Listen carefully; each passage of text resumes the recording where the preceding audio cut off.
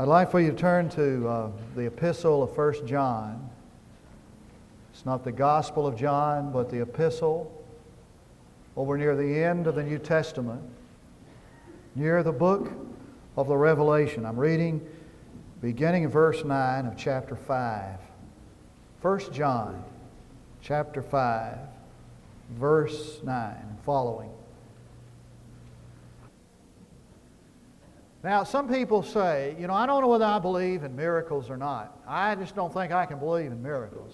I've never seen a miracle. Well, you're wrong on two counts. If you're a believer, a Christian, you are a miracle. The greatest miracle has ever occurred is the miracle of the new birth, the transformation of one's life and character, the miracle of the new birth. So you are a miracle if you're a Christian. You're wrong on the second count because you hold in your hand, if you have a Bible, a miracle book. This is a miracle book. This book is the miracle of inspiration. Now let me give you a definition for inspiration. You're hearing a lot about inspiration of Scripture. Here it is. Inspiration is the influence of the Holy Spirit upon the mind of those who wrote Scripture that made what they wrote a record of divine revelation. Did you get that? The influence of the Holy Spirit upon the mind of the people who wrote Scripture that made what they wrote a record of divine revelation. This book is the miracle of preservation. Sometimes theologians miss this or ignore it. The miracle of preservation is this. It's the influence of the Holy Spirit upon the translators of Scriptures and upon the texts themselves, which guaranteed the arrival of this book in our current day with its message completely intact. Hadn't been changed since the day it was written. The miracle of preservation. And this book is the miracle of illumination. The illumination is the influence of the Holy Spirit upon the mind and heart of the teachers of Scripture and their pupils, which makes their experience of learning a supernatural experience. What you're going to experience this morning, if you learn this Word, is a supernatural experience so that you come to know things you cannot understand. Aren't you glad that you can know some things you can't understand? You say, well, I don't know if I know anything I can't understand. Yeah, you do. If you wait until you understand everything you know, you'll never fall in love. I mean, how do you understand that? I don't understand how for years I could stand and look through a glass at little babies in there, your babies, feel nothing. But the first instant I laid eyes on my own, a miracle of love happened in me I can't explain. And I had this instant bonding, this instant love. It's a miracle.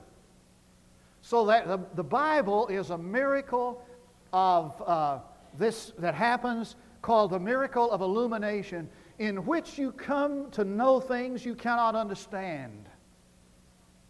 Now, if this book, and you already said it, is a book of miracles and every word is truth, then this wonderful promise that God makes us about prayer is truth.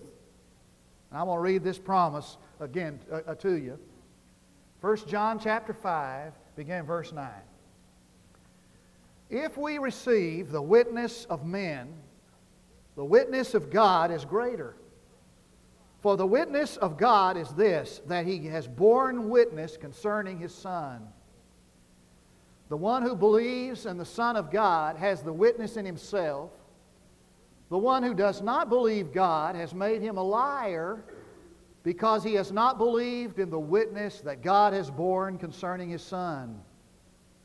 And the witness is this, that God has given us eternal life, and this life is in His Son. He who has the Son has the life. He who does not have the Son of God does not have the life. Definite article, the. These things I have written to you who believe in the name of the Son of God, in order that you may know that you have eternal life. Now, these two verses are the emphasis, the text. Listen to them carefully. And this is the confidence which we have before Him, that if we ask anything according to His will, He hears us. And if we know that He hears us in whatever we ask, we know that we have the request which we have asked from Him. It's the promise of world-changing prayer. Now, I have a feeling this morning that some of us have a big-time problem with our prayer life, and we're a little bit concerned about the validity of prayer. Does it make any difference? Does it change anything? Perhaps you've prayed and you didn't get an instant answer, and you're about ready to say, well, there's nothing to prayer. We want instant answers. Smirnoff, the Russian comedian, he said when he came to the United States from the Soviet Union, one of the things that impressed him most was to go in a grocery store and see all these instant items on the shelf. He said, I walked up here and I saw this powdered milk, and it said, just add water and you got milk. He said, I saw this powdered orange juice. Just add water and you get orange juice. He said, I saw this baby powder. And he said, I said to myself, what a country. You know, instant babies.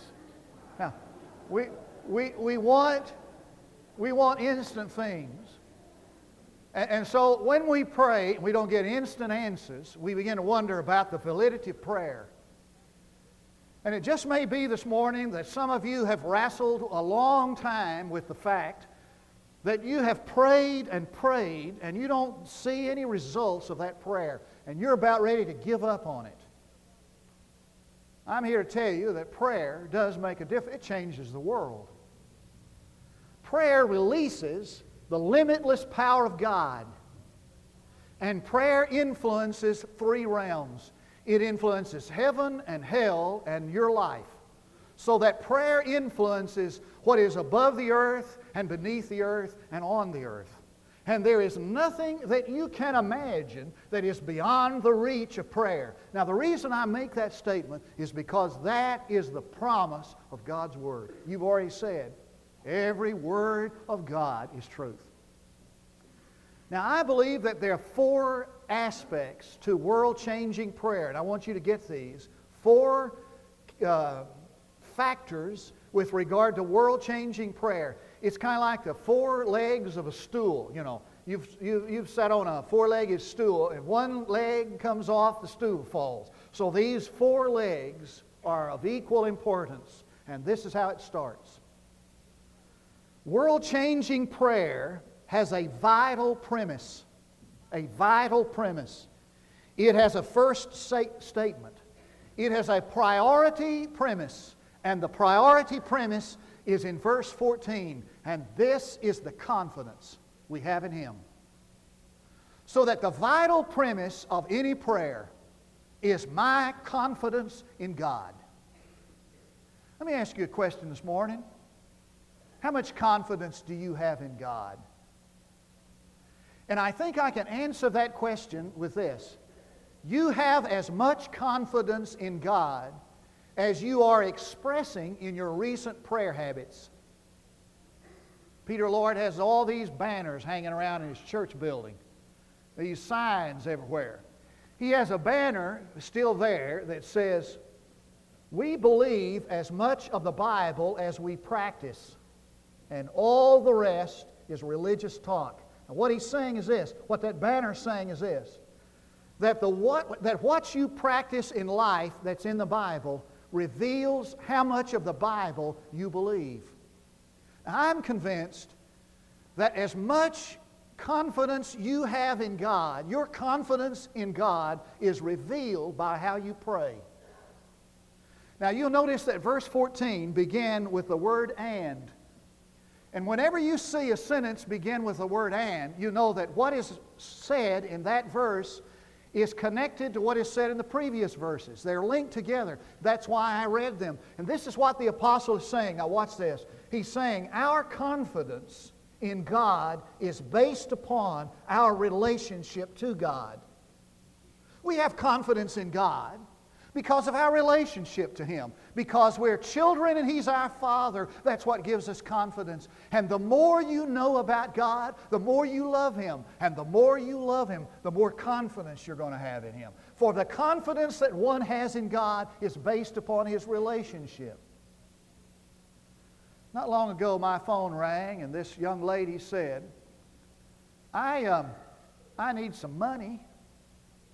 She said, I've had some unexpected bills come due, and I don't have any money to pay for them. She said, as a matter of fact, she said, I've just written some checks that I need covered. And she said, could you do me a big favor? Could you go down and cover those checks for me? She said, if I gave you my account number, I'm not able to go to the bank. Said, if I gave you my account number, would you go down there and deposit some money in my account? And I did. I'm a kind of a softy anyway, you know. There's something she said that just melted me. In fact, the very first word she said affected what I did. When I answered the phone, I said, hello, and she said, Dad? So here I went, and I went down, and I deposited some money in her account because her request was based upon our relationship. Now, how much confidence do I have in God? Just as much as I understand our relationship, son to father. And not only that, but when you understand what's happening in 1 John, you'll know that 1 John is establishing the fact that Jesus is the Son of God. And that's what he's doing all through the book. He's establishing that Jesus is God's Son, so that our confidence is anchored in what we understand about Jesus. And what he's saying is this, that I have confidence to go before the Father because His own Son indwells me. Now, there are two words in the New Testament for ask. There is a word, the word aiateo, ask, is a word of, it's asking on a lower level, a lower standing. It's where the person who is doing the asking is on a lower standing than the person to whom he makes the request or from whom he makes the request. Aiateo. There's a second word for ask in the Scripture. It's the word eroteo. And it's the ask that comes from a person who is on the same level, on the same standard, on the same level plane. Now, it's interesting that Jesus never uses the first word when He asks the Father. He never uses the word aiateo. He uses every time the word eroteo. It means that when Jesus asks the Father, He's asking someone who is on the same level, He's on the same level with, same standard with. Now, watch this carefully. Because I know that Jesus Christ lives in me and I have a relationship that's based upon God through Jesus Christ, I am a joint heir with Jesus. And I am privy and I have the privilege of asking for the same things He asks for and in the same authority. It starts on that vital premise.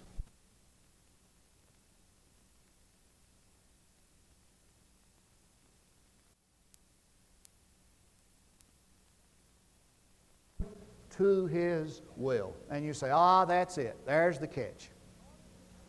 In order to ask God and receive from God, I must ask according to His will. The problem is, how do I know that what I'm asking is within the will of God? Well, we've already learned, if we study anything about Henry Blackaby's theology at all, that we know the will of God like this. This is how we know the will of God. God speaks by His Holy Spirit through His Word, through prayer, through the church, through circumstances. There are 4 ways that a person can know the will of God because he speaks by the Holy Spirit through these means. I just want to talk to you this morning about the fact that He speaks His will to us by the Holy Spirit through this Word. Through this Word. Now there are some things that you and I don't have to question. We don't have to wonder about.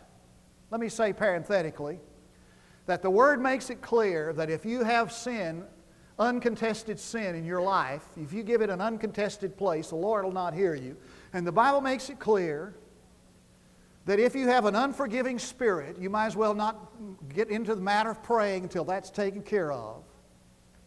The Bible makes it clear that God does not, it's not His will that everybody be healed. That's another sermon. I'm absolutely certain of that. But there are some things that I know from about the will of God from His Word that I don't have to wonder about. So I go to the Word of God to know if I'm praying according to His will. Now, if you know anything about musical terms at all, you know that every orchestra leader has a musical score. And the people in the orchestra have this musical score. It's an agreed upon score that they all go by in order that the instruments might be in harmony and they might be in concert. So when Mark stands before the choir, and he stood there this morning and he directed that beautiful song, and this choir blended together and there was harmony and there was melody, there's beauty, because they had agreed upon this musical score, and from that score they sang. Now, this is the score by which we determine the validity of our prayer. If you have a rebellious teenager, take that rebellious teenager to God.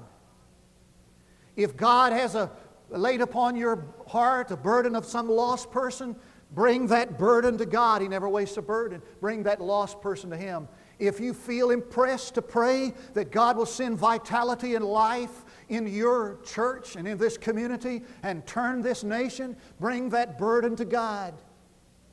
Because you understand and I understand that it is in the will of God that we pray like that. And once you pray like that, you can start praising God because it's just a matter of time. Just a matter of time. There is a valid prerequisite. Point number 3. Vital premise, valid prerequisite, viable procedure. Now listen to me carefully. I believe that some of us miss prayer on a technicality. You say, wait just a minute. Do you mean we can miss prayer, miss the blessing of God just because we miss a technicality? Yeah, that's what I said. And you ask, well, how could God cause us to miss a prayer or miss a blessing just because we missed a technicality? Well, I don't know. I guess it's none of our business because He doesn't tell us. I just know that you and I can miss prayer on a technicality. There is a procedure. Now, this is the procedure. First, you ask. Now, that's profound. I've never had any problem with asking. You ever notice that? We don't have any. My daddy used to say, Gerald, money doesn't grow on trees. You ever heard that before? There's some people here today who've heard that before. Okay. Now, I've never had a problem with asking. If you can do as much as this, if you can say, pass the biscuits, please, then you can pray because you can ask. The astounding thing when people begin to study the prayer life of Jesus, the astounding thing they found was that 90% of Jesus' prayers were just asking God for something. Isn't that amazing? 90% of what Jesus did in prayer was just ask God for something. I used to think that the guts, as it were, the genius of prayer was what happens to you when you pray, like a kind of a spiritual catharsis, like you do with a psychiatrist. You lie down on the couch and you just tell him all your problems. That when a person prayed, the genius of prayer was that you just told God your problems and you got up and you felt better after it was over. I've come to understand that what prayer is this. It's just telling God what you need or want. And that's the procedure. You ask Him. Now, does the devil ever make you feel like you're imposing on God for asking Him something? Just ask Him. One of the cutest stories, it's not true, but it should be,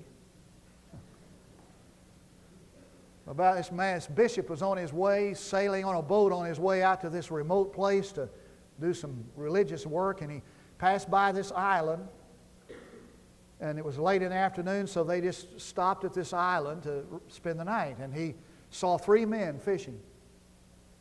He was interested in their fishing, so he started talking about fishing, and they were interested in his collar, his clerical collar, so they asked him about his collar, and he told them he was a bishop. They said in broken English, we Christians? He said, oh, you're Christian? Yeah, we're Christians. He said, well, do you pray? He said, yeah, we pray. They said, well, how do you pray? They said, well, we say, we 3, you 3, have mercy on us. He said, oh, man, that's terrible. That's not the way you do it. He said, have you guys ever heard of the Lord's Prayer? They said, no. He said, well, I'm going to teach you how to do it right. He said, I'm going to teach you the Lord's Prayer. So he spent half the night trying to teach them the Lord's Prayer. They just couldn't get it. Finally, just before dawn, they got a grasp of it. They could say it back perfectly. So he got on his boat and took off. He felt like he'd done a great thing. A week later, they came sailing back that island. It was late at night. They saw 3 torches, 3 lights coming toward them on the water. As these lights got closer, these guys were walking on water. Had these torches in their hand. And to the astounded crew and the astounded bishop, they called out when they got near the boat. They said, Bishop, how did that prayer go you were telling us? We got, our Father who art in heaven, hallowed be thy name. We can't remember the rest of it. He said, oh, forget it. Go on back and say, we 3, you 3, have mercy on us. Now, we make this too hard. We make prayer too hard. And we learn these cliches and these words that we put out there. Let me tell you something. Prayer is just asking God for what we want or what we need. Second step in the procedure, He hears. We ask, He hears. Now, the third step in the procedure is what I have missed for years, what I missed for years. Now, watch this carefully. If is a big word, my mother used to say. If we know He hears. Now, it's not if we know we are prayed in the will of God, or if we know He's capable of answering prayer. It's if we know He hears. I don't know how long I've missed that. Now, there are some things, we say, occasionally people say, well, I just don't know if He heard me or not. I've heard this so many times, my prayers, I'm afraid, didn't get above the ceiling. I just don't know whether God heard my prayer or not. Let me tell you something. If we don't know He hears, He doesn't. Put a big if there in front of that. And notice this, that if we know, that's the step in the procedure we miss. Now, there are some things we can know, some certainties. In 1789, Benjamin Franklin made a statement that we still quote, there's nothing certain but death and taxes. But Benjamin Franklin had to know there was more than that for certain. There are certainties in life. In fact, the word know appears 39 times in this little epistle alone. But man has a great longing to know things for certain. He'll even dabble in the occult so he can know things for sure. A pastor sat down with one of his members in a large shopping area, and he said, across the street there are these financial institutions, these men who handle millions of dollars, and they come over here every day to talk to this palm reader. He said, I've seen them set out in the office of this lady.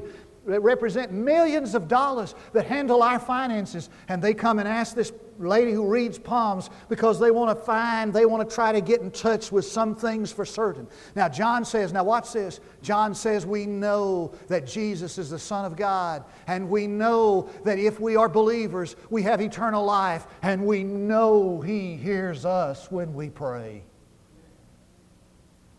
And when that grips us, or we grip it, and we understand that He hears us, the procedure is completed. Now, how do I know He hears me? I take my stand on the Word. He says He does.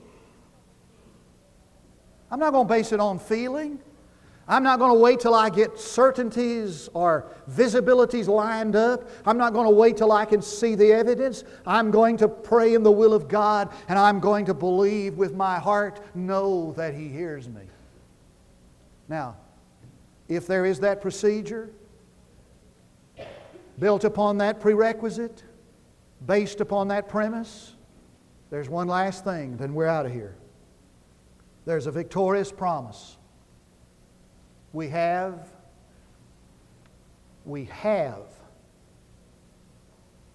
whatever we've asked.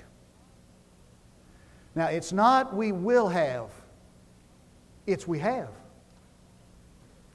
Now, there are three kinds of faith.